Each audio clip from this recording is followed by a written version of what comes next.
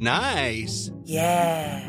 What you're hearing are the sounds of people everywhere putting on Bombas socks, underwear, and T-shirts made from absurdly soft materials that feel like plush clouds. Yeah, that plush. And the best part? For every item you purchase, Bombas donates another to someone facing homelessness.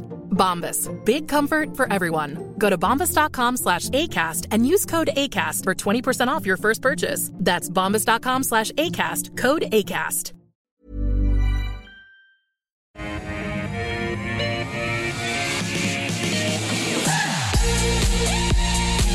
Hello and welcome to the call here on AusBiz Live from our Barangaroo studios. Great to have your company. 10 stocks picked by you, analysed by our expert panel. We do it all in 1 hour on this Tuesday, the 6th of December. Let's introduce the panel. Michael Gable from Fairmont Equities. How are you, Michael? Hi, David. Prediction for, will this be the last interest rate increase in this cycle? I reckon it could be. I know the market's pricing in another couple next year, but I think there's a very good chance this could be the last one. Mark Gardner from Macro. What's the macro view? I don't think this will be the last one, but I probably don't see two more, maybe just two more in total potentially, but we'll see how things start to play out next year, I suppose. Wait for a little bit more data with US CPI next week, so who knows? Also just data from here on how much it's biting at the moment. We're sort of started seeing it with retail sales, consumer confidence, that sort of stuff. So we might, I think the Australians are a little less gung-ho than the Americans. Yep. It's certainly obviously aggressive rate hike cycle in the US and it just doesn't seem to be bearing any teeth at all. So that services index number last night and the employment number on Friday were just... Why is that, do you reckon? They're probably a little bit late to the party. It might sort of bear teeth later this year or early into next year. I don't think the Black Friday sales were as good as sort of said. I think it was more to do with the discounting to get rid of inventory than it was to do with actual volume and revenues. So, but we won't find that out until updates. And Michael, the thing is, I suppose, that's worrying central banks. These interest rate increases have their own life cycle in terms of how quickly they ripple through the economy. And if you go too hard, and the fear is the thing will just crunch. That's right, and we've seen, in the US particularly, there's the two evils there. You either crunch the economy, or you stop too early and end up with a lot of inflation. I think what the market hasn't liked over the past few months is Jerome Powell making it pretty clear that we don't care about the economy at the moment. It's inflation, that's number one. We're just going to keep going until that dies. But we have seen cracks recently with those lower CPI numbers, and a few board members in the US now starting to take into consideration the fact that, we also don't want a deep recession either. So it's a balancing act. It's interesting, isn't it? All right, let's get into the stocks that we're going to cover in this first half hour. Going to have a look at the Centuria Industrial REIT, BlueScope Steel, Washington H. Soul Pattinson, Adairs, and Evolution Mining. That's a good cross-section of stocks, isn't it? As we kick off the half hour with our stock of the day. Thought we'd take a look at Warrego Energy. I think Warrego's come up only a couple of times here on the call, being circled by a number of billionaire-backed empires. Jenny Reinhardt's Hancock Energy and Kerry Stokes has backed Beach Energy. The latest is an off-market takeover by Hancock at 28 cents a share. Warrego says the offer is superior to that of Beach. Let's take a look at how Warrego shares are performing today.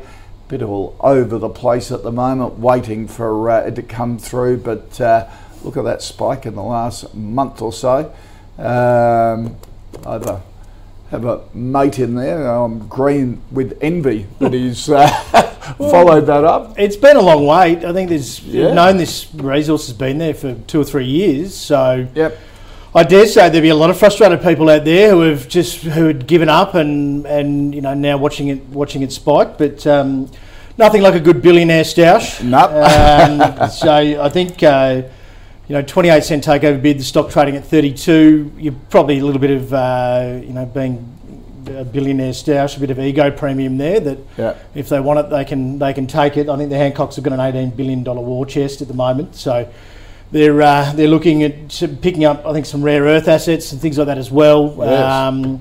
But I did some sort of back of the napkin sort of maths. I mean, realistically, at 32 cents where it was trading this morning, I think it's 87 terajoules a day at 5,800. So I think it's $5.80 a gigajoule per day. Right.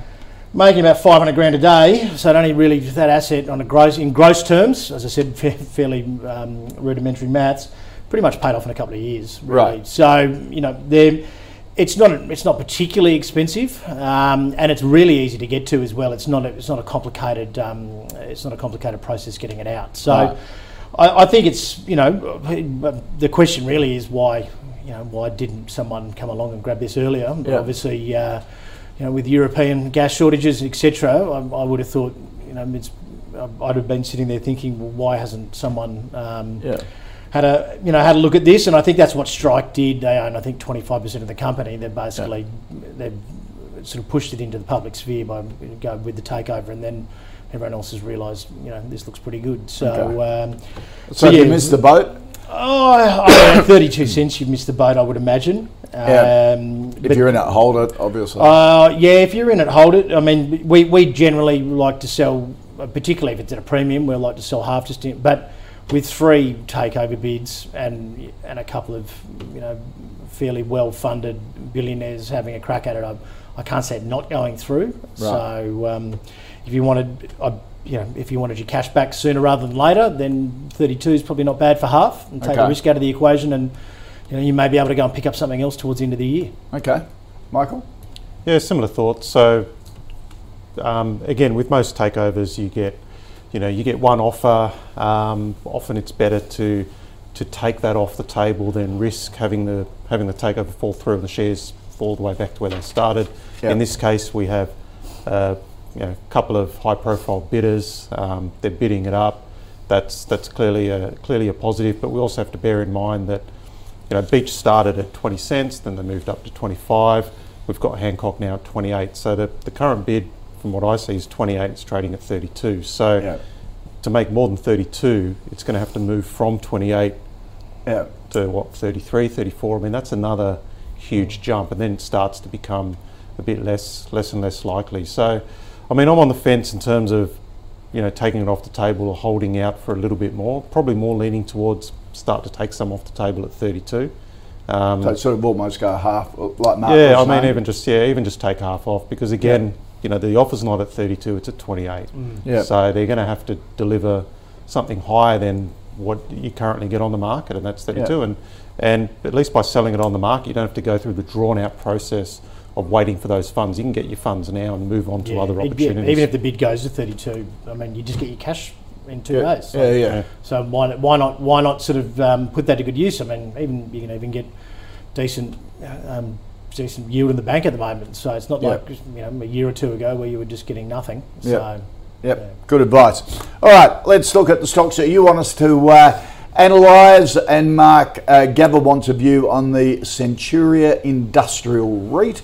REITs, most of them trading at a discount at the moment, aren't they? But industrial ones are hot. Yeah, look, this and Goodman's have had a good rally out of the lows.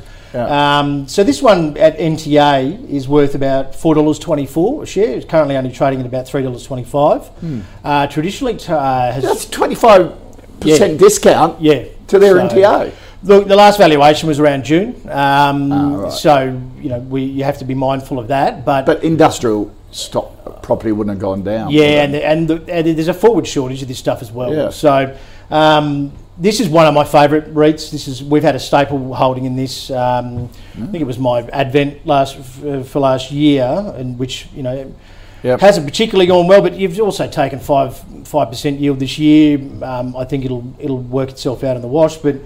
Their average WALE's 8.3 years. Dividend yield is expected to be around about 5.5% next year. 20% of their leases are indexed to CPI, which is outpacing the interest rate hikes. So, and 98% of their leases are net or triple net, which means that they've got no ongoing expenses for those properties. So, picked up some pretty good customers this year in Amazon and Mercedes, albeit only sort of a couple of % of their portfolio. They've got around about 25% manufacturing, distribution, transport and data. I think data's only about 14%, but their customer there is Telstra, so they're all really good blue ribbon customers, and over a 99% occupancy rate as well. So overall, this thing's not really going anywhere, and with I think there's estimated to be 3 million square metres of industrial real estate needed to be built over the next 5 years, over the next 3 years, and there's really only 1 million square metres in the pipeline. So, and these premium locations as well are, where a lot of these properties are, particularly these distribution centres, you can't just go and rebuy that. And as you say, Goodman's the other big one. So there's such a shortage of land. Their strategy is to put a second story on the warehouses. There's some engineering issues with that overall, and I think they've been talking about that for a couple of years. We've got a client who actually did a bit of research, who's a structural engineer on that, and he said there's, it's not as easy as it sounds. It's not as easy as it sounds. Sounded like a good idea. You thought to yourself, gee, that sounds like a no-brainer. But someone like Amazon or Woolworths with their automated warehousing systems, it's to do with the weight on the top floor. Right. So they may be able to achieve it, but look, I mean, it's hard. It's probably not the right environment to be going and swinging for the fences on that particular thing. I think you wait for more, wait for more stable times. But yeah, and look, that doesn't reduce the scarcity of those. It just doubles the rent for those properties. So there is upside here. I've been quite overweight this for the majority of the year, particularly in the last sort of 3 months. We've been trimming back to a normal size allocation now, and but overall, I don't necessarily. It's sitting on the 200 here at the moment. We've still got a Fed decision in a couple of weeks. I'll probably wait. I don't think there's any reason to buy it right now. But any dip back to around $3 or thereabouts. I think it's a good long-term hold overall. Hold it though. Yeah, absolutely hold it. Michael, what do you think of the Centuria REIT? Yeah, I like the business. We like industrial property. As Mark mentioned, they've got sort of good lease terms. They have some great tenants in Woolworths, Arnott's, Visy, etc.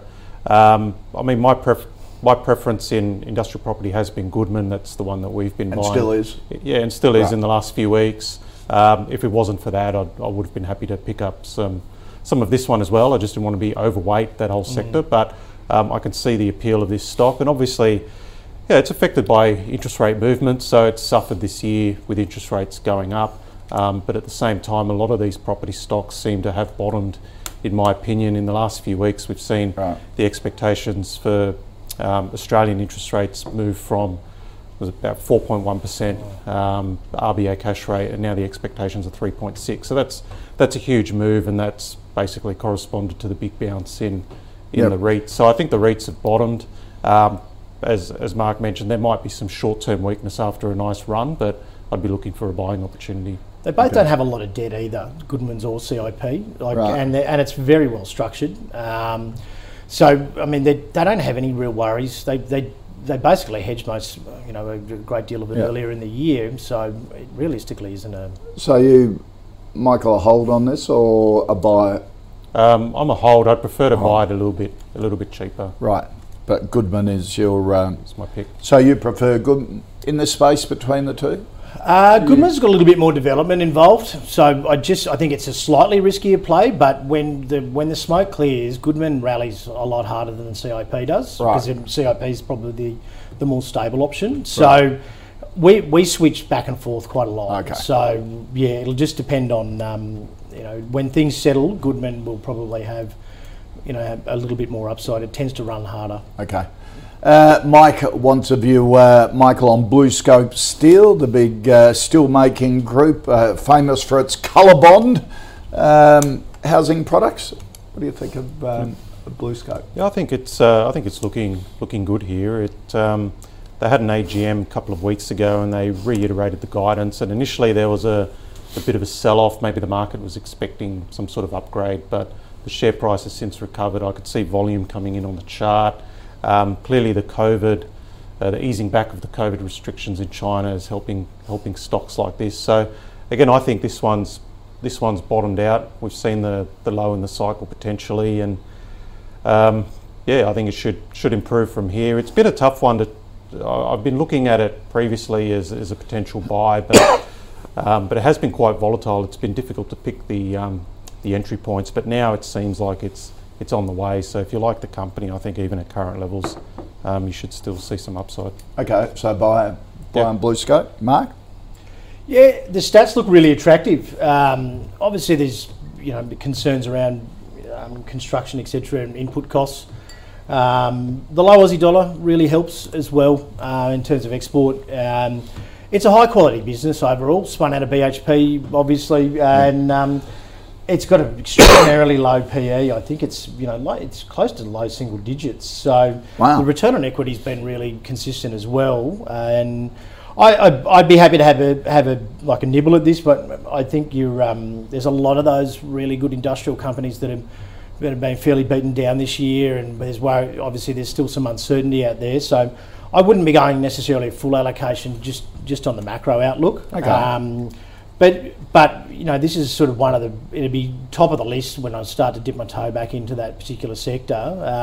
I'd really like to see, usually those industrial stocks tend to hit a bottom around about when we actually hit the recession, genuinely starting within the economy, and so you've got to, at that point you really are closing your eyes and pressing the button sort of things. But it's usually where where they are. This is one of a handful that you. Yeah, I mean, great companies like James Hardie as well, Brickworks and things like that. So it'd be the sort of thing that we've just sort of, there's certain sectors of like tech and industrials that we're mildly concerned on it from a cyclical and a macro standpoint, but we've got a very short list where we'll start to. But I'd be happy to start buying small allocations of this over, and just split it up into 4 or 5 clips over the next 6 months, and you'll probably get a good average price overall. Put you down as a nibble.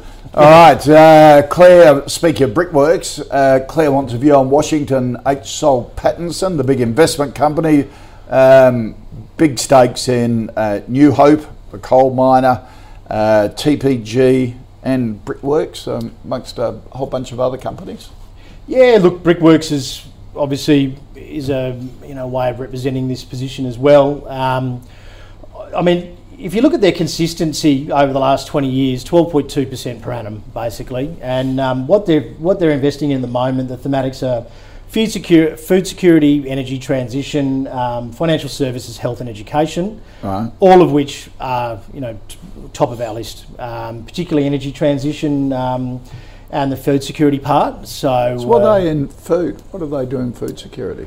Look, I think they've got some water. Basically, they're investing in water, and also what came up a couple of weeks ago, Lindsay Transport, which Lynch Soul Patts has a big stake in, and it's a transport group purely for food, and freezers and freezing transport, that sort of stuff. But to give some context, if you put 100,000, so it's outperformed the index by about 3.4% every year for the last 20 years. So if you put 100 grand in 20 years ago, with Soul Patts you got $1 million. If you put it in the index, while 3.4 doesn't sound like a lot, you've only got 540,000. Right, so the power of compound interest. So it was a good stat. It's something that if I could go back in time, I'd slap myself in the face and tell them. So these one of these foundation stocks that you just you have half a dozen stocks that set and forget. And they've outperformed. I think their last update, they outperformed. They're up 14% this year. The market was down 16 at that stage or something silly. So, and I think they're in the right thematics.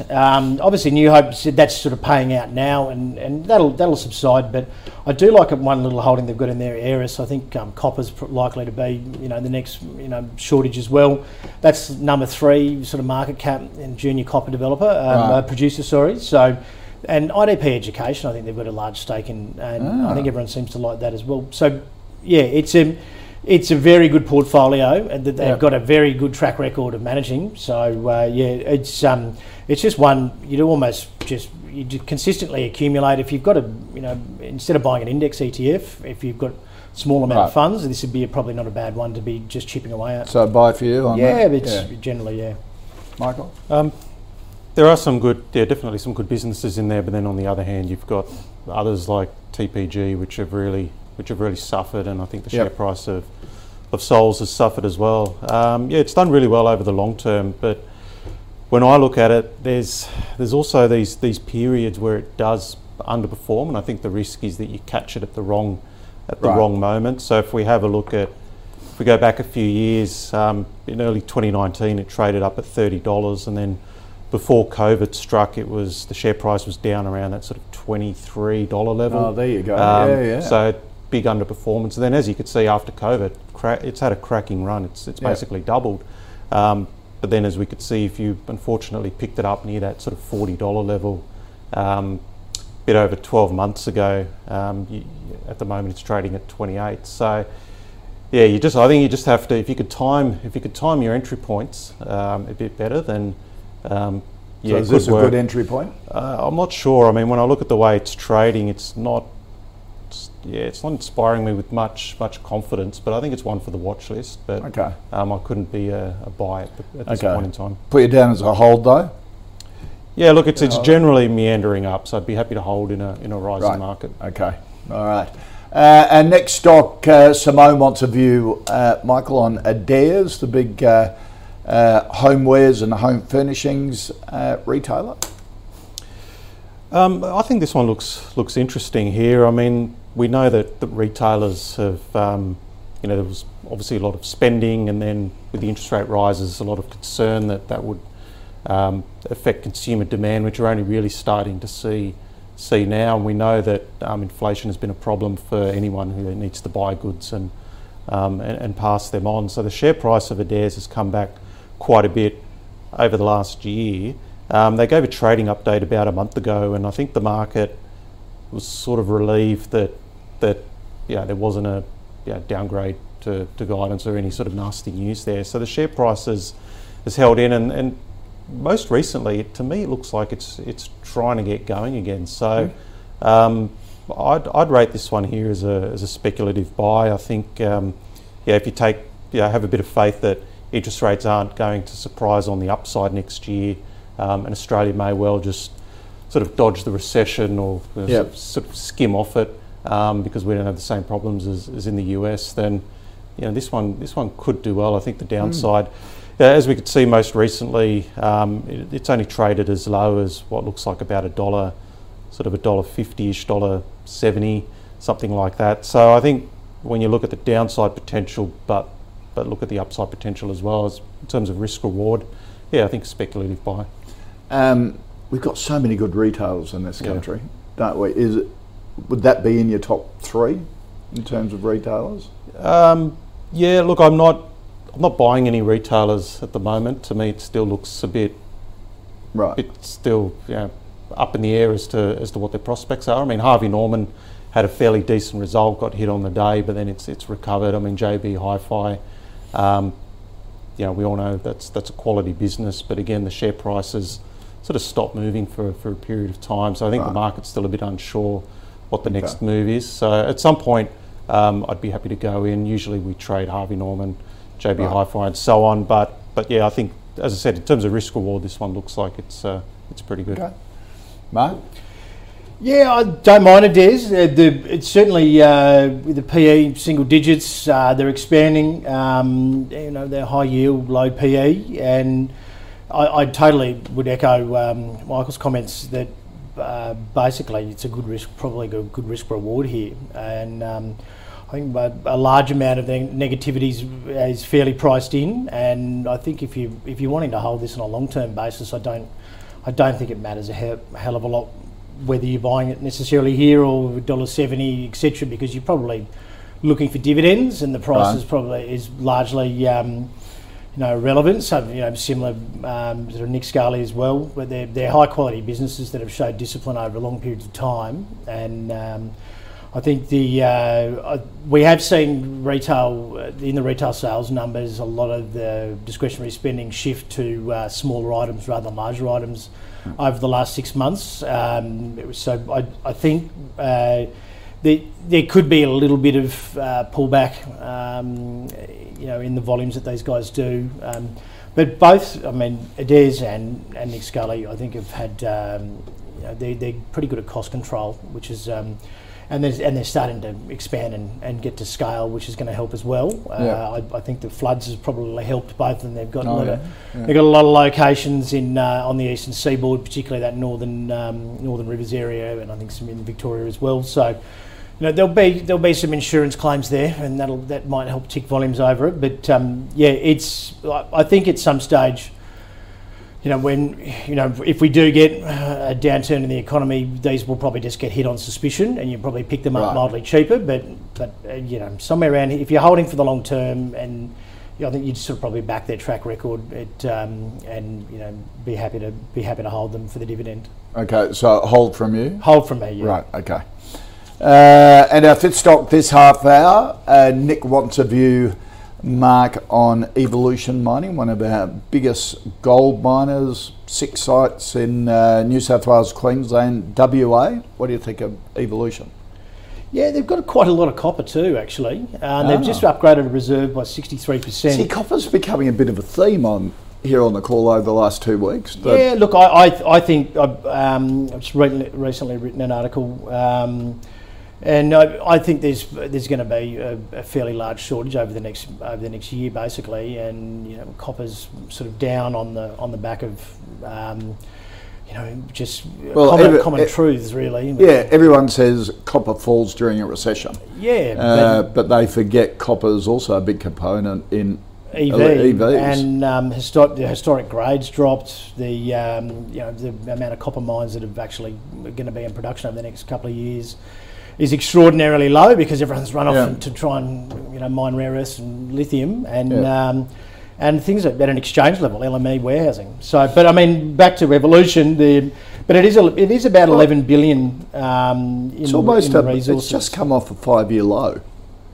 Yeah, it's amazing. So and look, gold's just had it. It's been a tough time to be a gold investor. Obviously, rising yields and rising US dollar doesn't help gold, and I've never... In Australian dollar terms, it does. In Australian dollar terms. But no one seems to care. No, that's exactly right. But international investors don't care. But and it has been a little bit of a US dollar trade or an interest rate trade.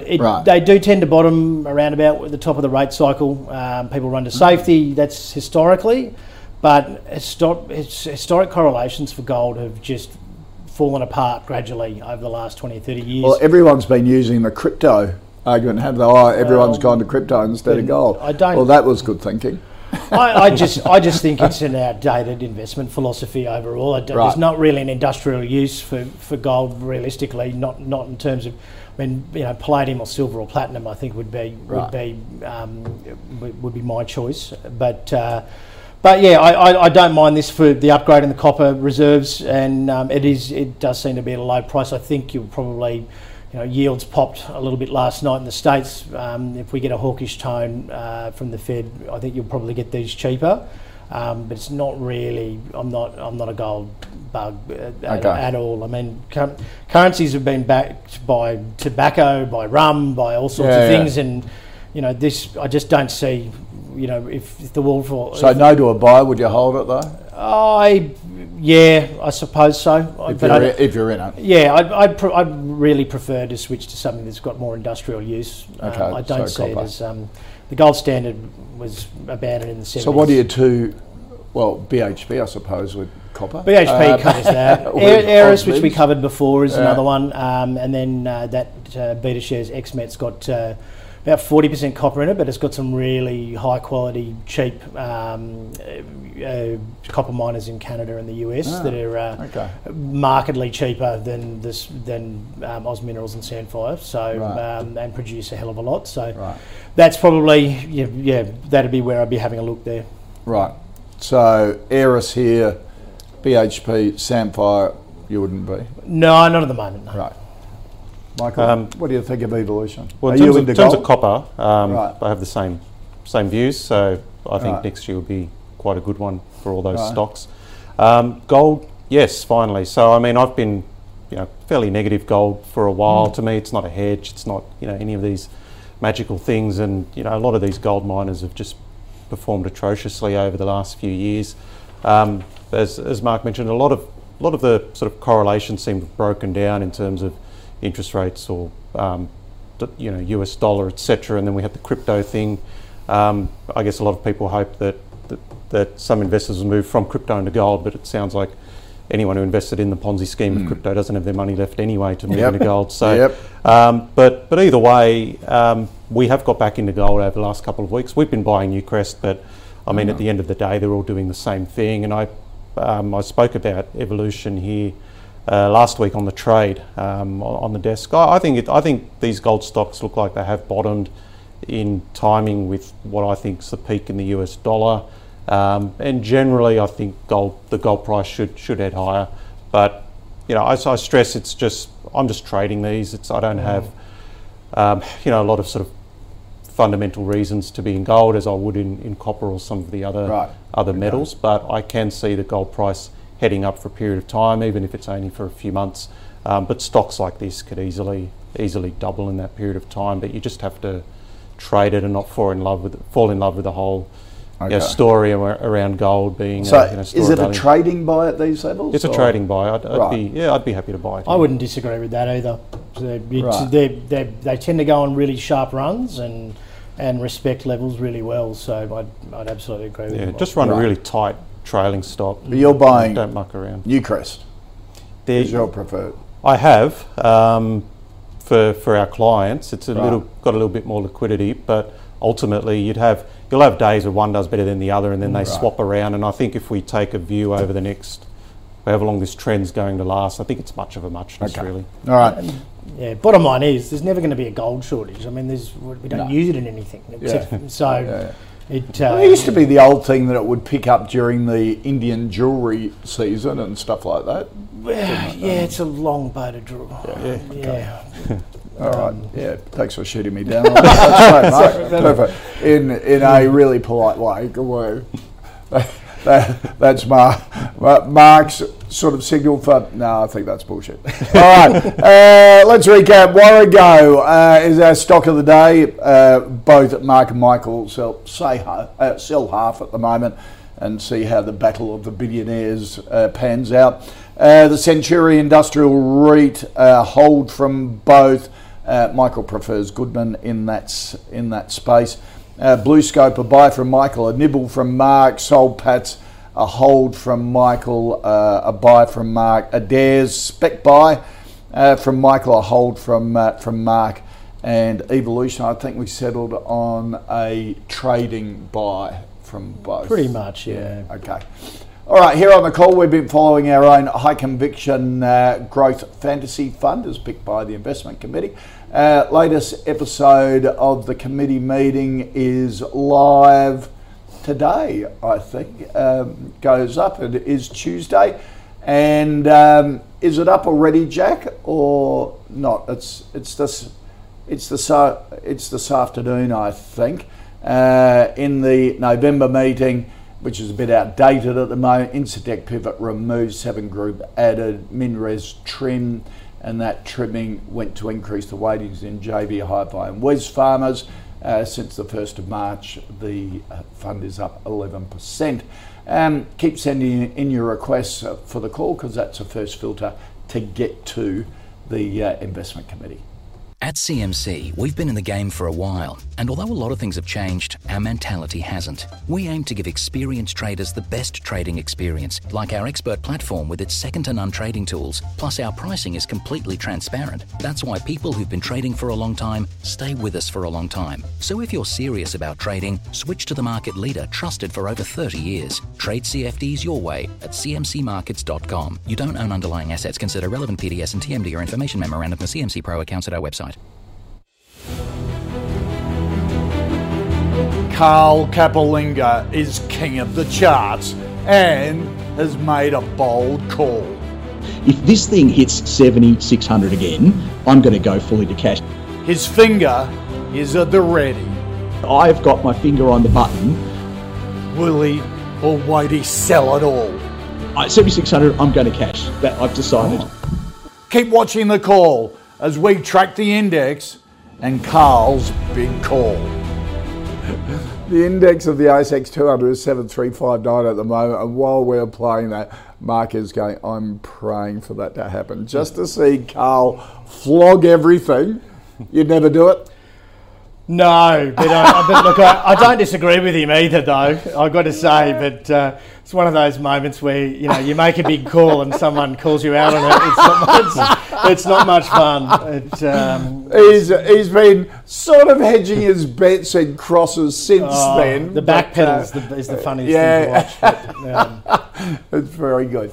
All right, let's get the second half hour. We're going to be covering Fortescue, ResMed, Hansen Tech, Bendigo and Adelaide Bag, and also Mirvac. Mark Neal wants a view on Fortescue Metals, the pure play, well, yeah, I suppose it's still a pure play iron ore investment. Twiggy's fiddling around with hydrogen in there as well. And to your point, I think this is a sell, and for that exact reason. Right. It has traditionally been a beautifully uncomplicated business. Yep. They dig it out cheap, they ship it off, and everyone gets paid great dividends. And that has worked, you know. And it's the old adage: if it ain't broke, don't fix it. And yeah, now we've had the AGM. We've had, I think, executive remunerations now heavily tied to reducing their carbon footprint. Fortescue Future Industries comes in and complicates the whole situation as well. It's going to cost $6.5 billion. So I think, you know, 7.5%, 8% rally yesterday. We're 3 months away from a dividend. You just need a whole bunch of people to start sneezing in Beijing again, and then we'll see this thing well back into the teens. So, okay. Yeah, I'm out of this for now. I don't really see the risk reward in holding it, and I don't know why they don't flog off the future. Well, it's just a clever way of getting shareholders to pay for your ideas, I suppose. Yeah. I mean, why couldn't they do it in Wailu? Why couldn't you know? I don't. It's really changed the proposition for me. Like I think the analysts have been quite. They've always undervalued Fortescue traditionally, and it's traded at a premium to analyst consensus. And I think it was because of that simplicity. You knew what you were getting. It was on the box, and that's what you got. Right. And now, I've got clients who want to hold on to it because they like the Fortescue Future Industries part. Yeah. If they get this right, fantastic. But it's a long way off. Yeah. And you know, these people have owned this for the dividend, and now they're rejigging everything to you know, which is going to affect the dividend. So I think you're taking away one of the primary reasons why this has traded a premium in the past. You know, from shareholders, and you know, you go and pick one of many diversified miners who have the same or lower PE, and a pretty similar return on Lots of equity. people talking about hydrogen, but it's all that at the moment. No one's actually delivering on it. Michael, what do you think? I think it's a hold. I tend to agree with just about everything Mark says, but in this one, I disagree. I think it's still worth holding. I think that it still moves based on the iron ore price for now, and I guess I'm coming from a point of view that I'm not buying Fortescue and then just ignoring it for the next couple of years and hope it goes up. I do trade it, generally hold it for a few months or so at a time. I still think there's a bit of upside there. Short term, you couldn't be chasing it after yesterday's move. I think if you get a little bit of a cooling off, and it's very interesting to see the way this has traded. I mean, if we pull up that 1 year chart on the screen again, I'll explain. It's just been a textbook example of, it's a really good case of investor psychology and a share price doing the opposite of what you think it would do. So, as we could see over the last year, it's basically traded down in a channel, and we can hook up most of those peaks with a straight line and most of those lows with a straight line. And what happened at the start of November, the iron ore price hit a 2 year low. It broke under that line, traded near $16. There was a lot of talk about, the iron ore price is at these 2-year lows, it's all over. China's in trouble. But within a few days, it rallied back above that old support level on a lot of volume, just as everyone was thinking that the resource trade was over. And we refer to that in technical analysis as a false break. And basically, all the sellers were easily absorbed by the smart money, and you could see the share price ripped higher. And now we're seeing the easing of COVID restrictions in China. And obviously all the news coming out of the US with CPI and interest rates helping matters as well. Not only that, but a US dollar going backwards is good for commodities. So I still think there's further upside from here. As I said, look, after yesterday's move of nearly 7%, you don't necessarily want to buy it today. But as I was coming into the studio, it looked like it was trading pretty well. It was down a couple of percent this morning and seem to be recovering. So I still think there's further upside. Okay. Still happy to have it as a hold. Okay. But I take Mark's point that if you want to buy an iron ore miner, they've muddied the waters, and that is a serious consideration if you're thinking of being a long-term investor. As I said, you don't necessarily. It's like, I think we've joked before on the show about Harvey Norman and the way Jerry Harvey went out and used Harvey Norman funds to purchase other projects which maybe weren't in line with that particular business. It's a similar Same thing here. with Fortescue. All right. Yeah. Okay. Steve wants a view, Michael, on ResMed, the sleep apnea respiratory company. Yeah, I like ResMed. It's one of those businesses that on the one hand you've got the Philips recall, which is helping sales in quite a big way. On the other hand, they have been susceptible to cost inflation. So we've seen that in their recent numbers, where margins were impacted slightly because of that. But it seems like this is one of those businesses, because they report quarterly, because of their US listing. Often they'll announce something which the market doesn't react to very well for the first couple of days, and then it just seems to recover after that. It usually ends up a buying opportunity. As we could see on this chart, where the market bottomed in June, this ResMed actually bottomed in May and was rallying during a period when the market was getting sold off. But now over the last several weeks, we've seen it really underperform the market, where the space you wanted to be in was the commodity space. So look, it's underperforming now, but to me it just looks like it's taking a bit of a breather, and I think it'll continue to head higher over time. Okay, so a buy from you? I think at these levels, it's at the bottom of its recent trading range, so I'd be happy to buy. Yep. Mark? Yeah, I like both. Fisher and Paykel and ResMed are both I'm a fan of. Sliding doors moment early this year for me was I picked Fisher and Paykel, which was a mistake, instead of ResMed. But yeah, it's a quality company. Fisher and Paykel have come back. They have come back, but it's been one of the stocks I've probably had the most grumble about from clients. Right. But yeah, they are high PEs. You may get another opportunity. I'm a little bit bearish leading into the year end. I think we're at elevated prices. So I'd be definitely looking at buying something like this on a dip, particularly coming into next year, where you need to be starting to thinking about accumulating some non-cyclicals for next year. And it's very easy to be lured in by the commodities which pay the great dividends and things, but you need your timing on these because they pay, and CSL for instance, and because they don't really pay a dividend, you've got to get your timing right on where you're buying. So we're certainly very much hunting around for, that's our plan early next year, is to be trying to pick up some non-cyclicals for potential trouble ahead, which the recession's probably I think it's the highest probability of any previous. So and this would be one that's definitely quite very high on our list. So not for now. Not for now. We my colleague Josh, he was smart enough to wait and was bought for clients around sort of 28, 29, and we've been trimming out a small amount. But I think we'll probably get it, with a stock with a PE around the 40 mark. I think we just need a little bit of a rattle in any way, shape or form in the markets, and you'll probably see this pull back a little Okay. bit. All right. Perry wants a view, Mark, on Hansen Technology. They basically customer care and billing solutions for energy, utilities, pay TV. Sort of, I think your Foxtel bill comes from Hansen Technology, and a lot of your electricity bills. That's what they do.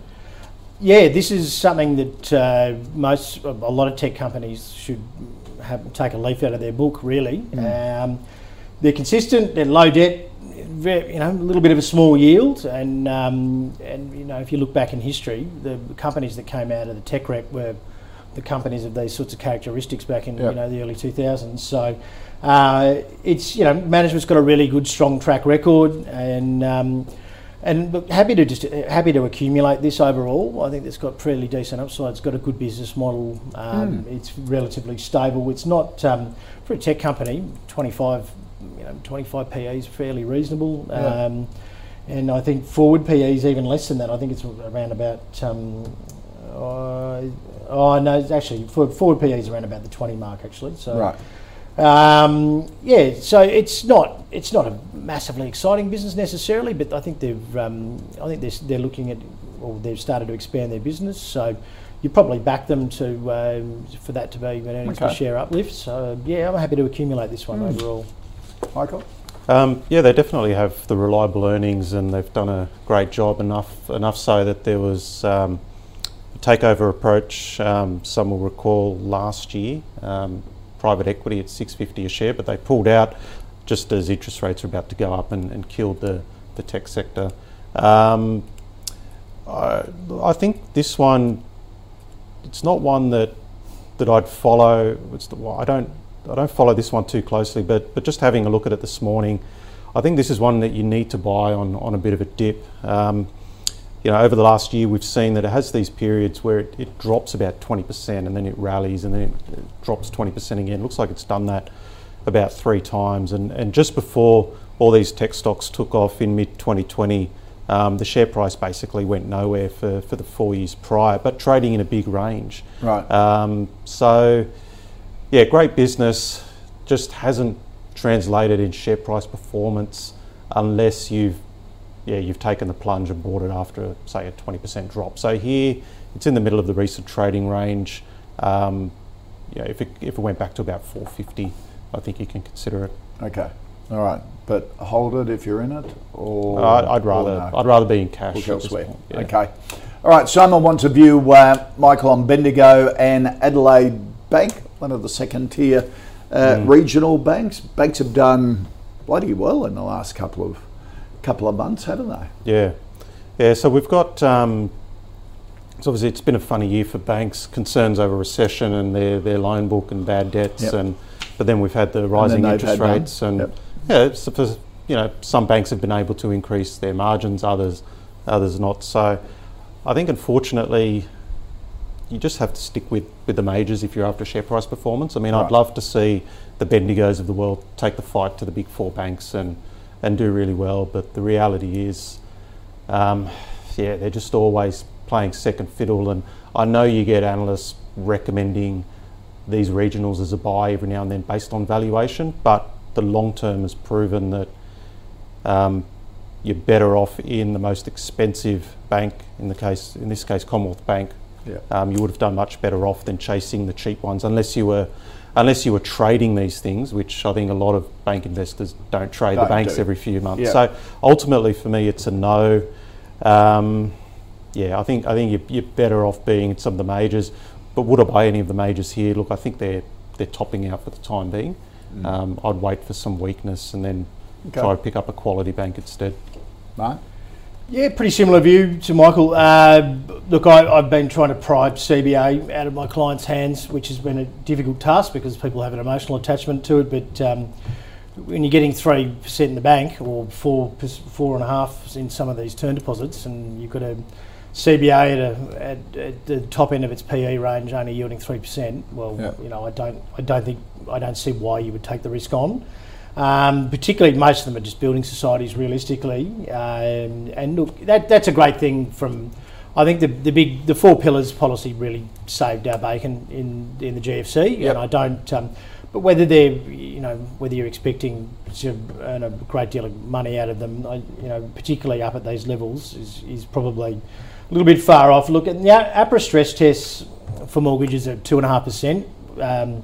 Most likely we're going to be at 3% worth of rate hikes by this afternoon. And, there's people coming off, whilst there's only about 20% at fixed mortgages, there's people rolling off those, and they're going to be on the stress test, and housing prices, may prove vulnerable. Their cost of living has gone up considerably.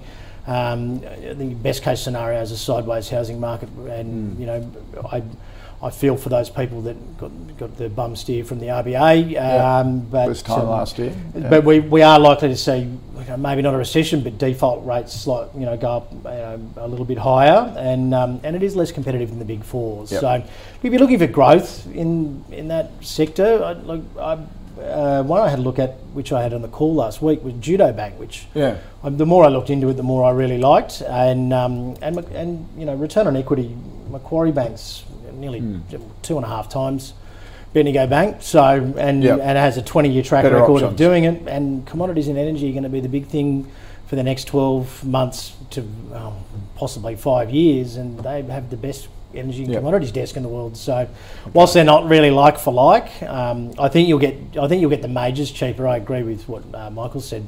Okay. I think you'll get them back. Get them back under $100 at least in that CBO. Final stock from coming up, and we'll need to whiz through this pretty quickly. Paul wants a view on Mirvac, one of our biggest residential developers, property developers. Mark, what do you think of Mirvac? I immediately went into this thinking I'd want to sell it straight away. I didn't get to the case of buying it, but its lowest completion rates for high density housing. I think in the 4 years prior we had 230,000 units completed. There's only expected to be 120,000 completed for the next 5 years. So there could be a case for this having a supply shortage going forward, and they do have, and they've been pioneers in this modular building as well, which is going to, I immediately thought, well, increasing input costs, etc. But that way of building is going to help them out as well. Yeah. So I don't mind it. I think there's better ways to reflect, that shortage and in individual pure plays. Okay. But I think there's a case for hold this to at go. best. Yeah, I think it's a hold. Yeah. Okay, Michael. Yeah, I agree. Yeah.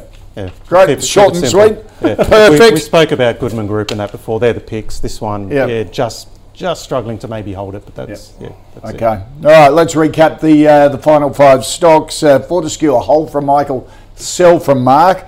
ResMed, a buy from Michael, and a no at the moment from Mark, but buy on the dip next year when it comes down. Hanson Accumulate from Mark, a no from Michael. Bendigo, a no from both.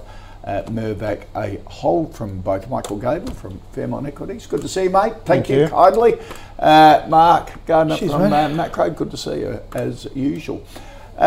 Look, if you want us to cover any stocks in your portfolio and want me to put them to our expert panel, flick them in an email to call@ausbiz.com.au or tweet us using the @AusbizTV handle, and you can check out all the stocks in the calls portfolio. Head to ausbiz.co/portfolio. The next investment committee meeting for December is up on the website at 4:15 this afternoon.